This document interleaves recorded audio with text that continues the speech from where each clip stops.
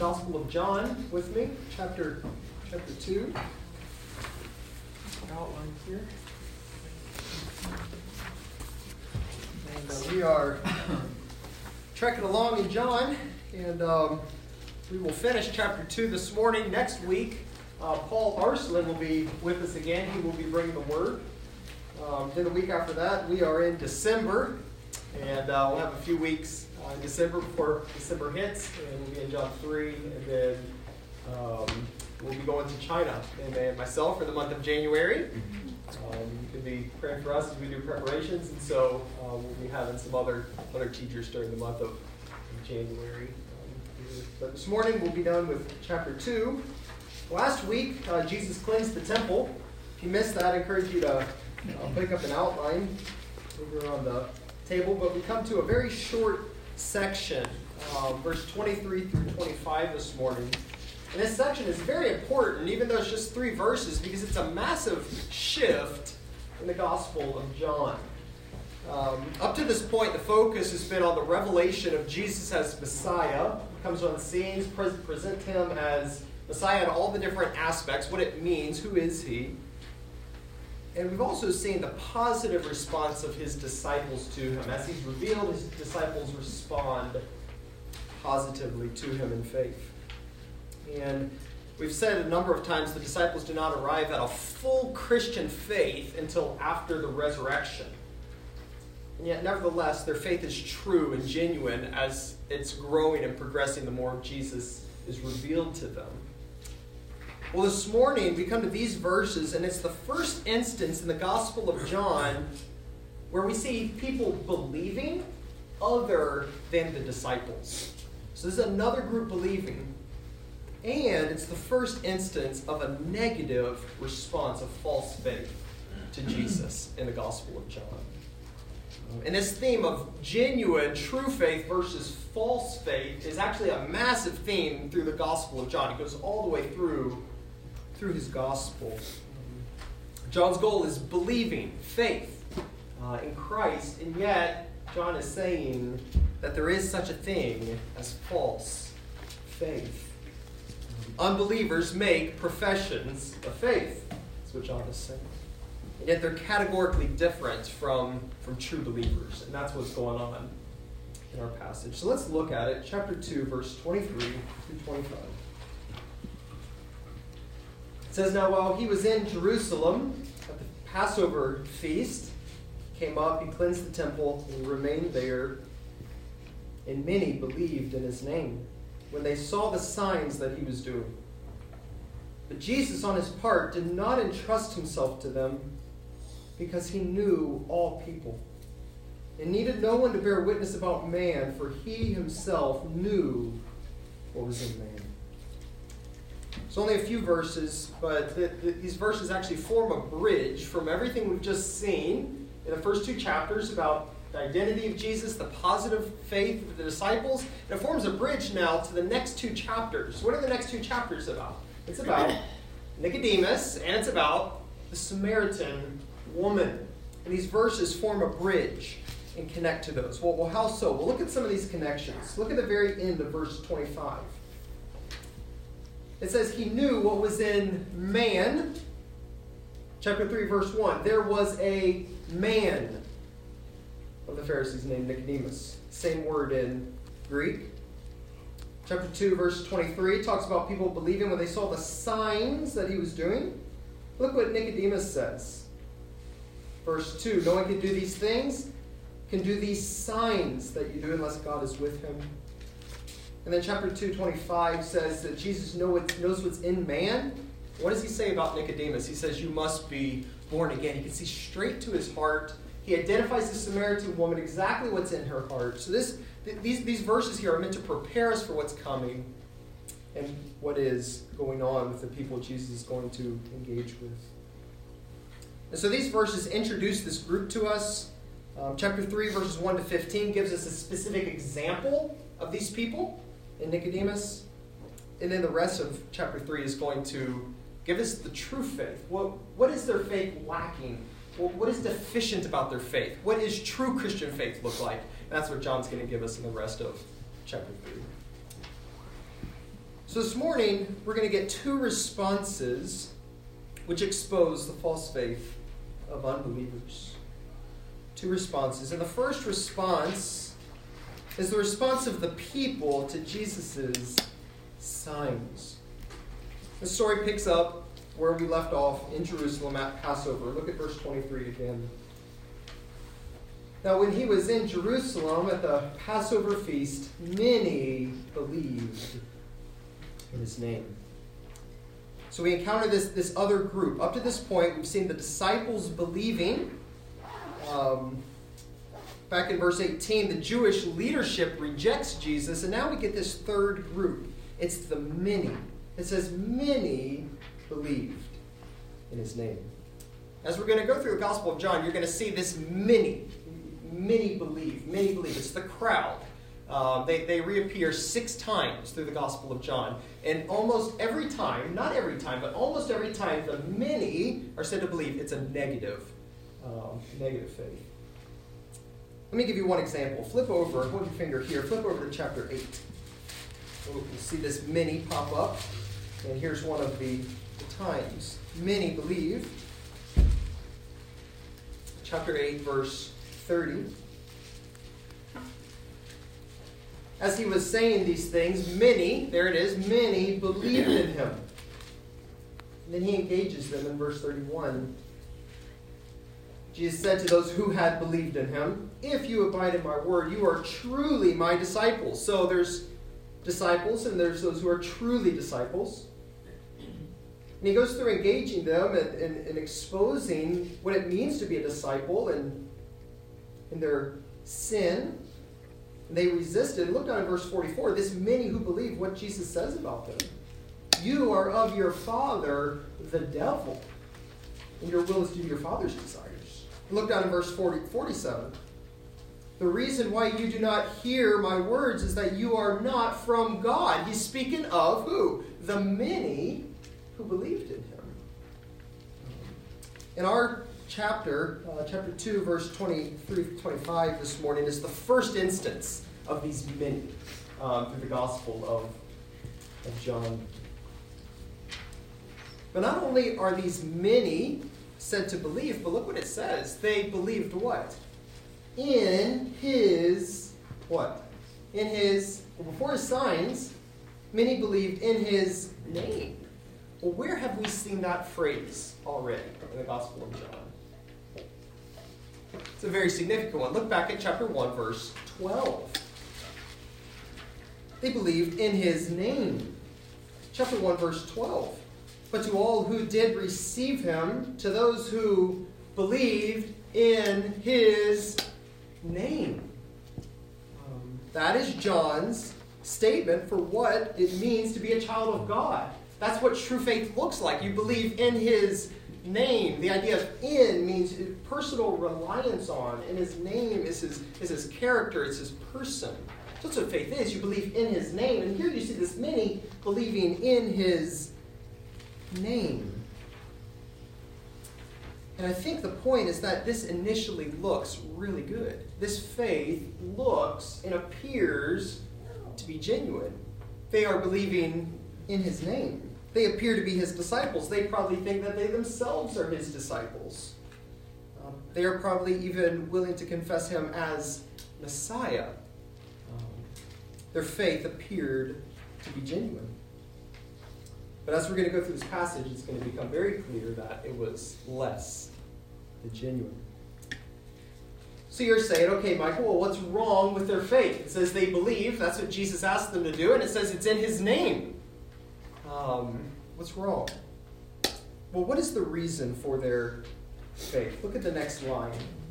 Many believed in his name when, or literally, seeing the signs that he was doing. They believed because they saw the signs. From this, we learn that while Jesus was in Jerusalem, he did more signs than just the cleansing of the temple. And when Jesus was in Jerusalem, there are many signs that he did that John does not record. They saw the signs that he was doing, and so they believe in him. This is the reason for their faith. Many believed because they saw the signs. Now, the question is that a problem? Is it bad to believe because you saw signs? And the answer is no, not necessarily. The disciples see, back in chapter 1, verse 50, they see an instance of Jesus' comprehensive knowledge, and they believe, and Jesus affirms their faith. Think of Thomas at the very end of the gospel. What happens? He sees, he touches the nail prints in the hands of Jesus, and he believes, and Jesus affirms his faith. There's nothing wrong necessarily with seeing signs and believing. The problem is not simply they believed in response to signs. The problem is that they had misplaced faith. Before we go on, we need to consider the nature of Jesus' signs, the purpose, the function. What was the signs intended to do? And that will help us understand the right and wrong responses to them. We can see on your outline, we have a few things here. The first thing is that signs are meant to stimulate faith and testify to Jesus' identity. Jesus performed signs. They're not bad. They're a good thing. They're meant to stimulate faith. The first half of the Gospel of John is organized around 7 messianic signs. They were there to display the identity of Jesus. Jesus said, "The works that I do in my Father's name bear witness about me." They testify to me. His signs are good. They testify to his identity. John 20:31, what did John say? "These signs have been written so that you might do what? You might believe." John intentionally records these signs so that you would believe. So that is a function of the signs. It's a purpose of the signs. They are good. They're meant to call his readers to faith. But look at number 2. Signs are insufficient in themselves to produce faith. Not everyone who sees and not everybody who reads the signs of Jesus in this gospel believe, right? What must happen? They have to be born again. Flip over to chapter 12, verse 37. This is the conclusion of this very first half of John. Jesus' signs ministry is done at this point. Chapter 12, 37. Our point is that they're insufficient. They cannot produce faith in themselves. Verse 37 says, "Though he had done so many signs before them, they still did not believe." In other words, they should have, but they didn't. Most that saw his signs did not believe. They're insufficient in themselves. Number 3, signs hold people accountable to believe and heighten the guilt of those who reject. Stay here in this passage. Look back at verse 36. When Jesus had said these things, he departed and hid himself from the people. He hid himself. No more public ministry. It's done. They have not received him. They've rejected him. It's over. And though he had done so many signs before them, they still did not believe, so that the words spoken by the prophet Isaiah might be fulfilled in the judgment. Those who are not moved to faith, true faith, who have witnessed these signs, who have read these signs, there are greater guilt than those who have not. That's the purpose of signs. Number 4, this is the key point. Signs are not ends in themselves. They are meant to point beyond themselves to the glory of Christ, his person, and his work. Look what John Calvin says. "Miracles do indeed assist the children of God in arriving at the truth, but it does not amount to the actual believing. When they admire the power of God so as merely to believe that it is true, but not to subject themselves wholly to it." In other words, it's not enough to simply admire Christ as powerful, or just conclude he is God or he is great by his signs. The signs are meant to drive us to embrace Christ for all that he is, for all that he has come to accomplish and that he offers to the world. Leon Morris said that in the signs he exposes facet after facet of human need, showing at the same time human inadequacy in Jesus' all-sufficiency. That's what the signs do. They're illustrative. They're not just powerful, miraculous works. They're illustrative. They're meant to point people to himself and what he has come to offer. And the disciples are the model for us for the proper response to signs. What happens after the first sign in Cana? Jesus turns water into wine. It says Jesus manifested his glory and the disciples believed. Well, why? Well, because they saw his glory. Chapter 1, verse 14, the Word became flesh and dwelt among us, and we have seen his glory. That's the point. It's not just faith in signs. The signs are meant to point your eyes to the glory of Christ. Well, what's the glory of Christ? Well, the glory of Christ is his person and his work put on public display. It is his person. All that he is God. And his work, all that he is Savior on public displays, recognizing that he's not just a miracle worker. He's a Savior. So that's the purpose and function of signs. And the question is, what's wrong with the faith of these in our passage? Go back there in chapter 2. It says they believed because they saw the signs. Well, if that's all that John told us, we wouldn't know that there's anything necessarily wrong with their faith. But the context and Jesus' words are going to show us that their faith is deficient here. And as we're going to move through the gospel, it's going to become clear that they're not led to Christ because of what the signs illustrate about him. They simply receive him as a miracle worker. They're more preoccupied with the signs than the one that the signs point to. Look over at an illustration of this, chapter 6. He's just fed the 5,000 with a couple loaves of bread. Look what he says. This is very interesting. He's just fed them, and they're coming back to him for breakfast now. Said, man, why don't you do that miracle again?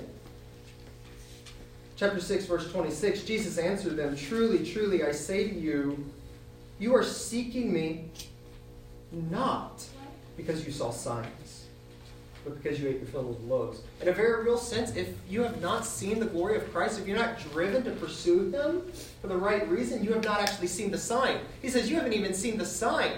He said, well, yeah, we did. We saw you feed the 5,000. He said, no, you didn't. You didn't see the sign. You missed it because you weren't driven to me. They were preoccupied with his miraculous works and not him. This same group resurfaces in chapter 4. Look there, chapter 4, verse 45. Chapter 4, 45, it says, when he came to Galilee, the Galileans welcomed him. It's not a good welcome, though. Look. Having seen all the signs that he was doing in Jerusalem at the feast. That's why they welcomed him. Here's his sign worker. For they too had gone to the feast. They might even confess Jesus is a great teacher. They might even confess that he's come from God, but they have not had eyes to behold his glory, what he's truly come to offer. Look what Nicodemus says, chapter 3, verse 2. It's a pretty good confession right here. Nicodemus comes to Jesus and says, Rabbi, we know you are a teacher come from God. For no one can do the signs that you do unless God is with him. He's concluding, Jesus, you're a teacher? You have teaching worth listening to, and you're come from God? That's a pretty good confession. That can get you into most churches nowadays. But Jesus sees right to his heart. You must be born again. It's not enough.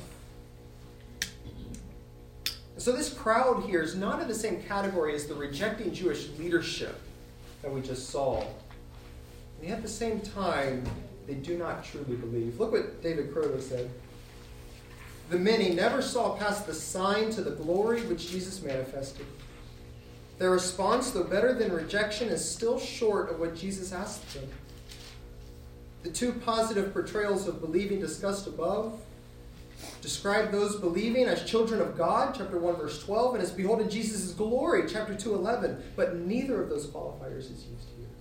These people believe simply because they saw signs, surface level. Chapter 3, verse 7 will tell us that they must be born again.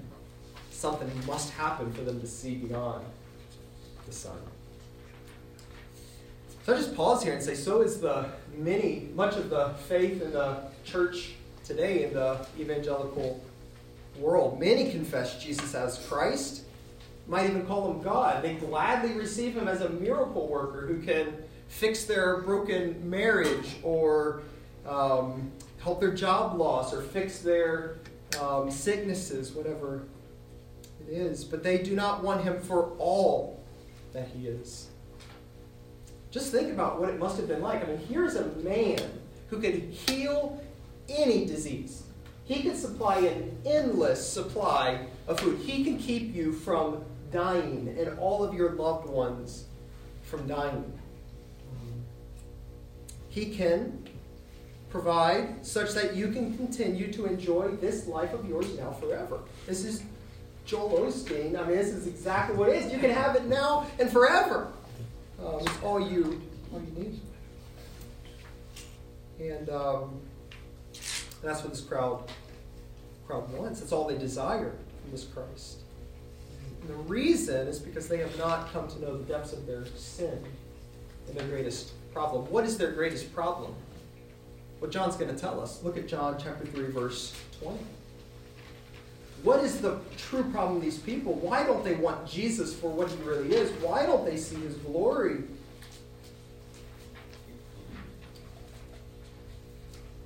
Everyone who does wicked things hates the light and does not come to the light, lest his works be exposed. They don't want to see their true problem. What's their true problem? Look down at verse 36. Whoever believes in the Son has eternal life. Whoever does not obey the Son does not see life. But the wrath of God remains on them. The wrath remains. That's the problem with man. That is our greatest need. It is not having my sicknesses cured and my supplies met. That is not what Jesus came. He came for this problem. A holy God that is wrathful towards those that are in sin against him. These do not know the glories of Christ. They don't know the pleasures that he offers. Well, why? They don't see his glory because they don't see their sin. They don't see their sin because they don't want to come to the light lest their sin be exposed. They're content with their lives. They would gladly have Jesus tacked on to make their life a little bit better. Serve my desires. Make my life a bit more comfortable, Jesus, please. But they have no desire to make Jesus their life. They have no desire to depend on him as their only hope. And to submit all their desires to him.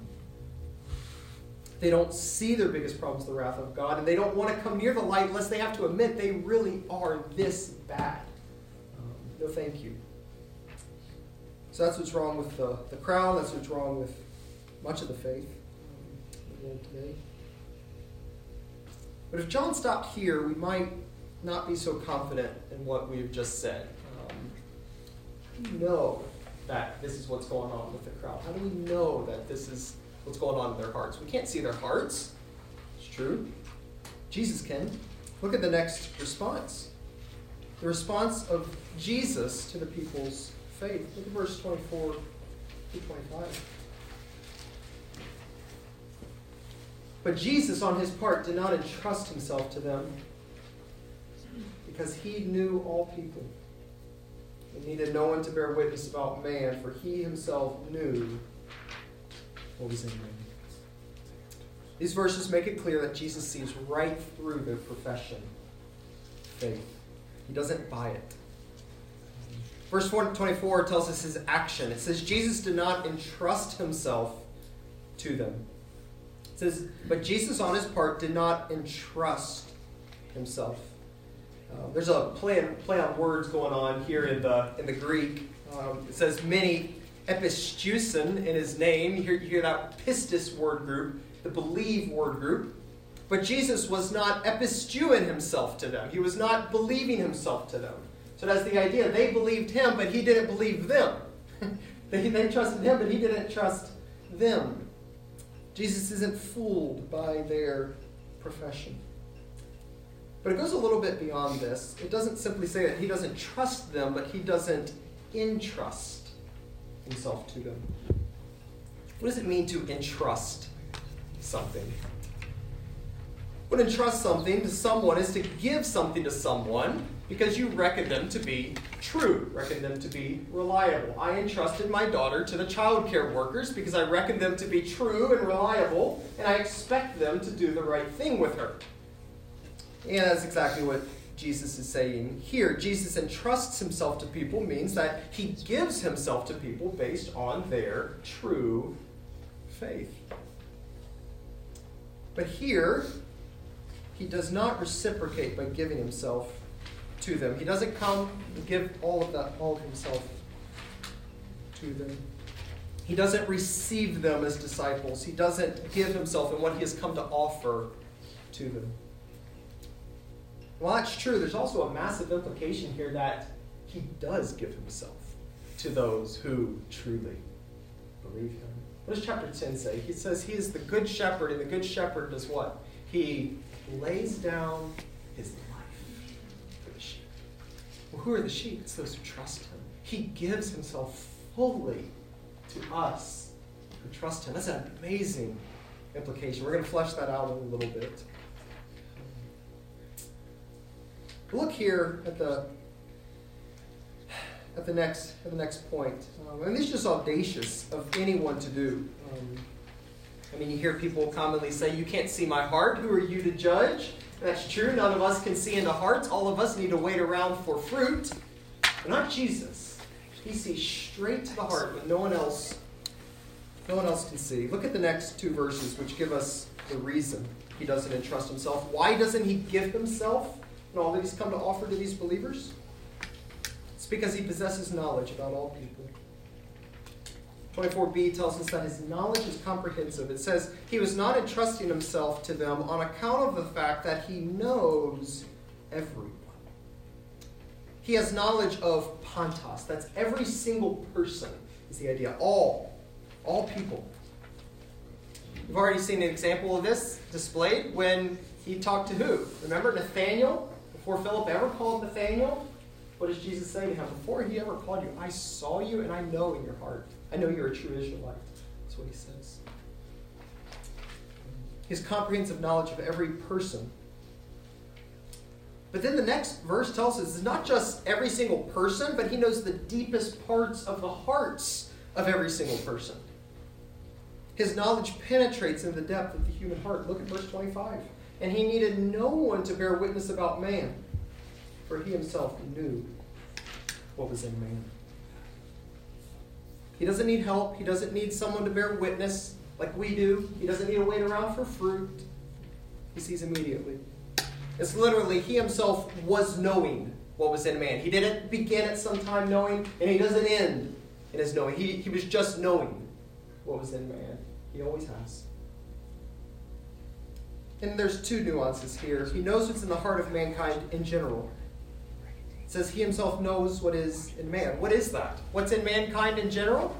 Look at chapter 3, verse 19. This is the judgment. Light has come into the world, and people loved darkness. Literally, anthropoi.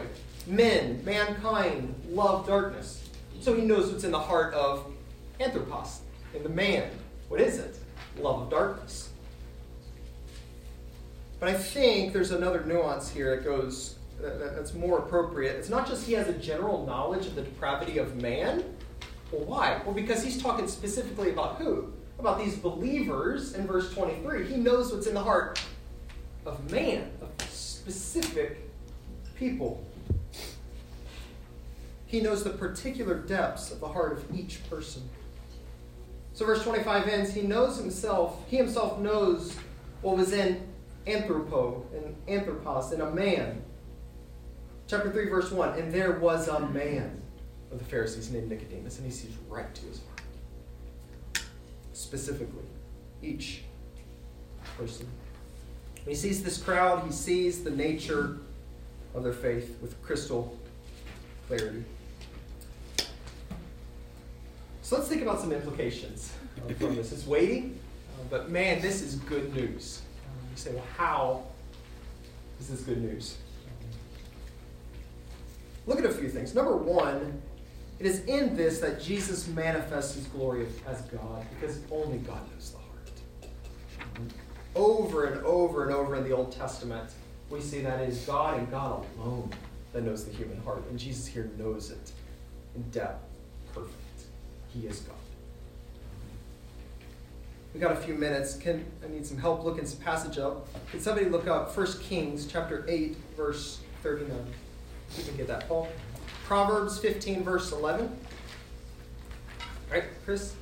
And then Jeremiah 17:10. Right? Jeremiah 17:10. And there's a ton of others we could have gone to, but listen to this. This is Yahweh, Old Testament knowledge of the heart. 1 Kings 8:39. Then hear in heaven your dwelling place, and forgive and act, and give to everyone according to all his ways, whose heart you know, for you alone know the hearts of all the sons of men. Proverbs 15:11. Hell and destruction are before the Lord. So how much more the hearts of the sons of men? 17:10, Jeremiah. I, the Lord, search the heart and test the mind. I give every man according to his ways, according to the fruit of his deeds. It's good. We could have gone a ton of other. He searches the hearts. He knows the depths of our hearts, even what we don't even see. He sees the motives, the desires, the beliefs, the thoughts, every bit. And it is through this that the glory of Jesus as God incarnate is put on display. We should worship him for this. Number 2, since he has such perfect knowledge of the hearts of man, he always responds correctly to those who come to him. He always responds correctly to those who come to him. He never wrongly withholds himself from true believers.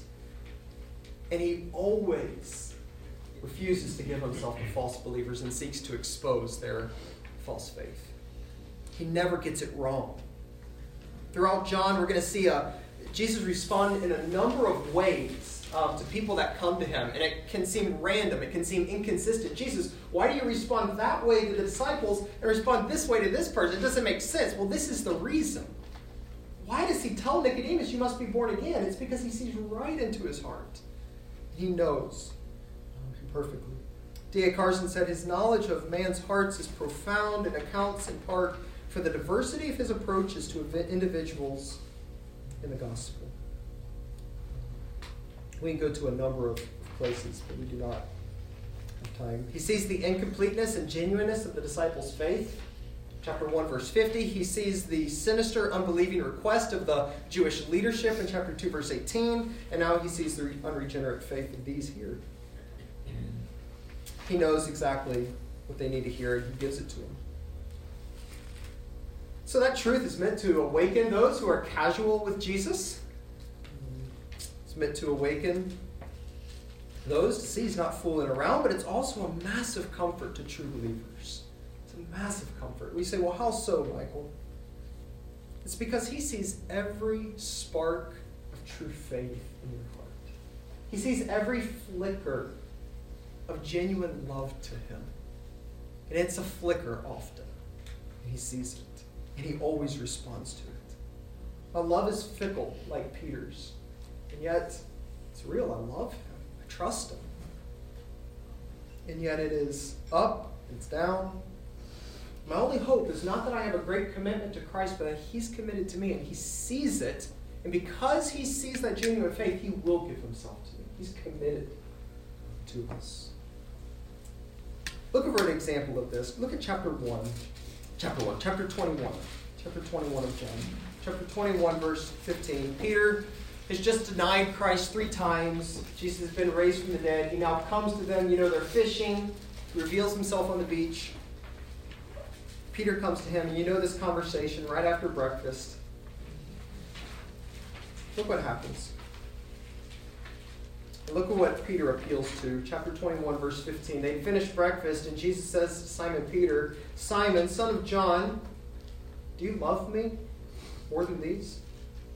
What does he say? Yes, Lord, you know that I love you. He appeals to his knowledge. Second time, he says, John, do you love me? Simon, son of John. He said, yes, Lord, you know that I love you. Verse 17, he says to him a third time, Simon, son of John, do you love me? Peter was grieved because he said to him a third time, do you love me? And he said to him, Lord, you know everything. You know that I love you. In other words, Peter's hope is not the greatness of his love, but the thoroughness of Christ's knowledge of his heart. That's what he casts himself on. And often I don't see much in here. I know I do, but Lord, you know. That's my only hope. That's my comfort. He sees every bit of it. And he's committed to those who do. His knowledge enables him to meet us exactly where we're at. His knowledge enables him to meet Peter exactly where he's at with exactly what he needs. And he gives it to him. And he does that for us, for every one of us. He gives himself. He entrusts himself to us. And because he knows our hearts, he will meet us with reproof, with correction, with exposing sin, with comfort, with whatever it is. His good news. Number 3. This truth that Jesus knows it all and always responds rightly to those who come to him ought to drive us to confession of our sin. Thought that Jesus knows it all. Every thought, every desire, every word and action is terrifying. It's terrifying. And when unbelievers hear this truth, what do? They run, right? They don't come to the light. Why? They don't want to be exposed. They don't want to have to admit that they really are that bad. But what does a believer do? This thought that Christ knows it all, this light of his total knowledge of my heart, what do? There's only one response. What is it? 1 John 1:9. Go there with me. I know you know the verse, but we're going to be in 1 John for a little bit. 1 John 1:9. What do? He knows it all. There's only one response, and it is good news. 1 John 1:9. If we confess our sins, he's faithful and just to forgive us our sins and to cleanse us from all unrighteousness. Come to him. Confess your sins. He knows it. There's no hiding. That's what it means to embrace him, not for signs, but for what he's come to offer. Embrace him in confession. And he's ready and willing and always will forgive. Number 4, this truth is meant not only to drive us to confession, it's meant to motivate us to come often to him, depending on his substitutionary work for us on the cross. He not only knows it all, but he's died for it all. Look over at chapter 2, verse 1. My little children, I'm writing these things to you so that you may not sin. But if anyone does sin, we have an advocate with the Father, Jesus Christ the righteous. And look at this. He is the propitiation for our sins. He didn't say sin. He was not just a propitiation for your sin nature, for sin in general. What was he a propitiation for? For your sins. All of them. Every one. How could he do that? It's because he knows them. Every one of them he knows them. And he's died for every one of them. This truth is meant to drive us to cast ourselves on him. That he knows every one of them. And he doesn't just know every one of them as judge. He's taken the judgment for every one of them on himself. Cast yourself on him. That's what his knowledge is meant to do. This truth enables us to slay the devil with his own sword, as Martin Luther did. You know the story? The devil comes to Martin Luther and says, "Oh, you're a sinner." What does Martin Luther do? He says, "Yes, Christ died for sinners." He takes the very sword and accusations of the devil and uses it against the devil himself. This truth allows us and enables us to do that. Yes, we're sinners. Christ died for sinners and for every single sin I committed because he knows them all.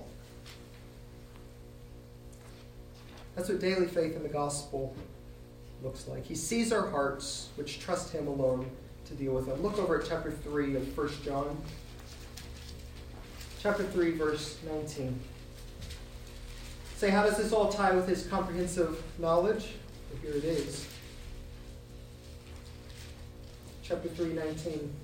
By this we shall know that we are of the truth and reassure our hearts before him. For whenever our hearts condemn us, accuse us rightly of guilt, sin that is in there, look at this. God is greater than our heart. He's the final judge. You hear Paul, who is to condemn? God justifies. But what? And he knows everything. He knows every sin, but he also knows the blood of Christ has covered every one of those sins. And he knows every bit of faith that's in your heart and every bit of true love to him that's in your heart. He knows everything. That's my comfort. Yeah, my heart accuses. Does any of your heart accuse you? Condemn you? Yeah, it does. But what's your comfort? God knows everything. And he will not condemn those who trusted in him. He entrusts himself. He gives himself fully to those who trust him. Yeah, Mike, Romans 8:1. Yeah. There is therefore now no condemnation Yeah. for those who are in Christ. Yep. Yeah, there's that word. Yep. Where's my hope? How do I know that? It's his comprehensive knowledge. Number 5, Jesus gives himself to those who trust him. Because he does that, because he sees every ounce of true faith in our hearts. Therefore, we can not only have forgiveness of our sins, we not only confess our sins, but we can have confidence that he knows exactly what our souls need and will sovereignly keep us to the end. Because he knows it. He knows what each of us need. He's sovereignly in charge to bring it to pass. And we could go to a number of places, but got 1 minute. Flip back to John chapter 1. I want to show you one thing here. So encouraging. John chapter 1. We are already here. Remember, the disciples start coming to him. He engages Simon Peter. Chapter 1, verse 42. Andrew brings Peter to Jesus, and Jesus looks at him and says, "So you are Simon, son of John. You shall be called Cephas," which means Peter. Peter doesn't speak a word. Jesus says, "I'm going to make you into a Peter. You're just Simon, son of John. I'm going to make you Peter." Peter doesn't say anything. Jesus is committed to him. Now look back to where we just were, chapter 21. Peter failed. True believer, true disciple, failure. Denies Christ 3 times. Is Jesus over with him? No. Look what he calls him in verse 15 of chapter 21. He calls him this 3 times. He does not call him Peter. What does he say? Chapter 21, 15. Simon, son of John. That's what he called him at the beginning. And he calls him that 3 times. He's saying, Simon, son of John, you remember when I first came to you. And I said, Simon, son of John, I'm going to make you into a Peter, into a rock. Yeah, you failed. Let me remind you, you're Simon, son of John. I'm still going to make you into Peter. I'm still going to do this. I'm not done with you. What I said at the beginning, I'm going to keep it to pass. And he comes to him with exactly what he needs. This is the only place in the Bible where Peter's called Simon, son of John. Beginning of John and the end. It's an intentional connection. He will keep his own. He loves his own. Because he knows our hearts thoroughly, he'll give us exactly what he needs to keep us to the end. It's good news. And it calls us to embrace the gospel and to trust on him from beginning to end. So his absolute knowledge is the warning against false faith. It's a motivation to run to the gospel. Trust him. Love him. He's good. He sees every bit of faith in our hearts.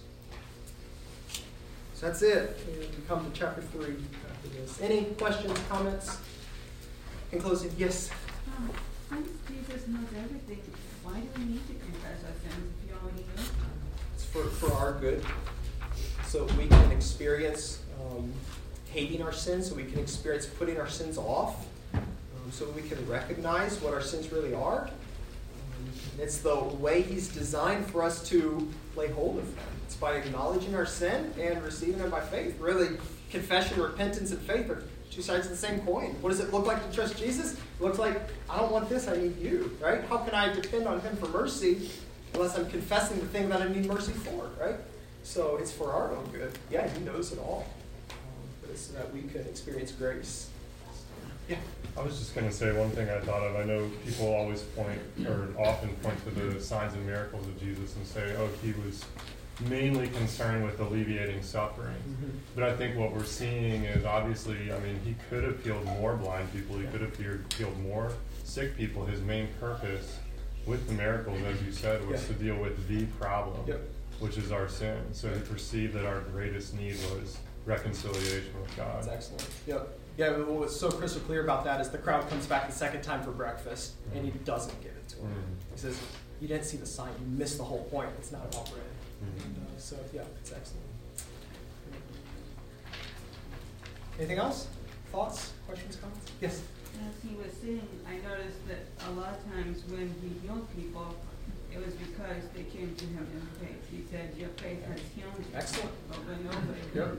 He healed a lot of those that came in faith. Yeah, excellent. Excellent. That's very good.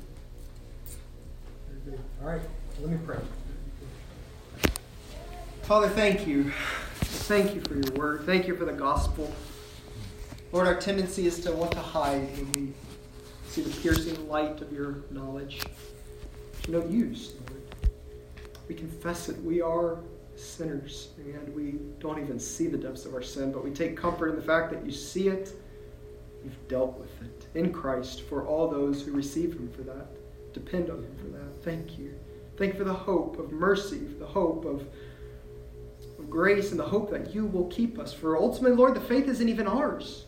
You gave it to us to begin with, and you will sustain it just like you did Peter to the end. Love you, Lord. Thank you. We ask all this in Jesus' name.